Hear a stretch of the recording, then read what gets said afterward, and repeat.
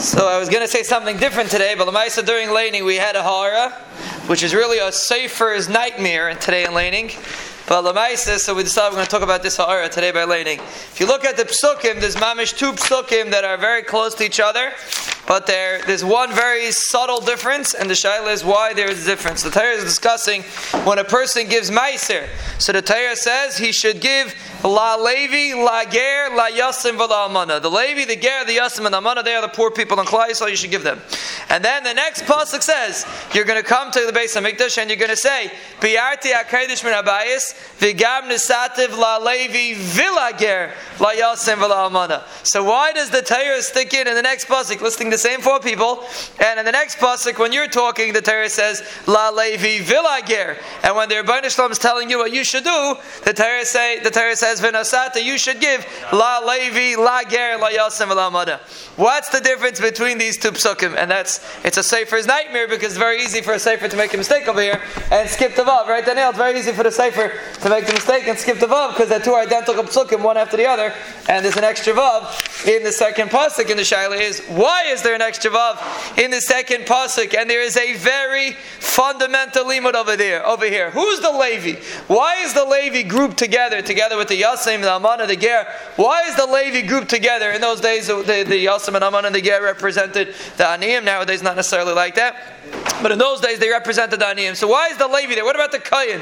Why isn't the Kayin stuck together with the Levi? And the answer is because the Kayin gets many matnas kuna. There's Chav Dal and matanas kuna that the Kayin gets. So the Kayin was like the Rav, like the leader in Klal Yisrael. And Amela, he had ganz fine, he had good support. So he didn't need money. But the Levi, the Rambam says, then the Shemitah V'Yevel, he was like the younger man that we'll call. He doesn't have a parnasa. He's just sitting and learning. He gets Meiser Rishma, that's it. And he has to give Chumas Meiser to the Kayin. So really on his own, he didn't have enough. The Levi was like, I don't know, we'll call him the schlepper, but he was like the one that people looked at like, no.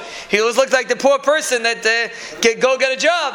That was the Levi. On that, the pasuk saying no. You give so first of all, the Rebbeinu Shalom says the Levi's grouped together. La Levi, La Ger, La Yasav Almana. He's looked at as a poor person because Itaka doesn't have as much money as the Kayin or as the average person in Klal Yisrael. But when you come, so that's when the Rebbeinu Shalom being mitzvah you to give money. He groups them all together. But when you come and you're makir what you did, you separate them. You say, V'gam nesativ la Levi, that's one. And then V'la ger la yasam v'la almana. The poor people get a separate mention than the Levi. And the reason is, because when a person gives tzedakah to a poor person, he gets a schus. But when a person gives tzedakah to a person that is learning Torah, he gets a chelek in his Torah. And that is a whole different world. Like a Yisachar Zvulun partnership. So when the Rebbeinu Shalom tells you to do it, the Rebbeinu Shalom saying, you have to give all the poor people in Klal Yisrael, give the Levi, the Ger, the Yasim, and the Amana, give them everything that they need. But when you're saying, when you're being makir, the schus that you had, and then you differentiate. V'gam nesativ la Levi. I gave the Levi and I had a shaychus and I had a schus in his limud HaTorah. I did not view the Levi as the schlepper, as the bench kvetcher, as the person that should go get a job, as the lo yitzlach. No, I appreciated his maila being zeicha to sit and learn, which in a certain sense the Levi is more chashiv than the Kayin. In a certain sense the Kayin has a stellar quality, he has a job, he teaches people, but the Levi, Pashat sits and learns Torah, which is tremendous levels, like the Rambam but then the Shemitah V'Yevel. It's a tremendous level, so a person should be makir that and realize the Levi, he needs money, but he's a separate boat. Levi, and then V'la ger la Yasim Almana. The vav over there is to divide the two.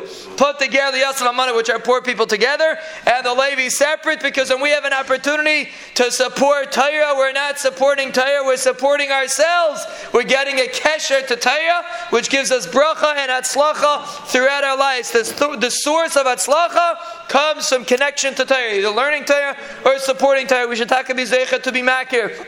That when we give the modern day Levi money, we have to realize that we're supporting ourselves and he's in a separate realm for himself. Tzedakah is a different sugya that we have to talk about tomorrow. We're supposed to talk about today. We have to talk about that tomorrow. But today we're focusing on the Levi, the concept of giving to support a person that's learning Torah. That's in a world for itself, and that's mechaya us. And it gives us a shaychus to kiyem chayenu shitaka bizoicha, to always recognize this and always be machshiv the schus to support Torah, and that schus the Rebbeinu Shalom will always bench us with bracha. Hatzlacha, Yeshuas, and Refuas Lanu, Ulachal Mishpachteinu, Ulachal Chabaraseinu, Ulachal Yisrael. Amen.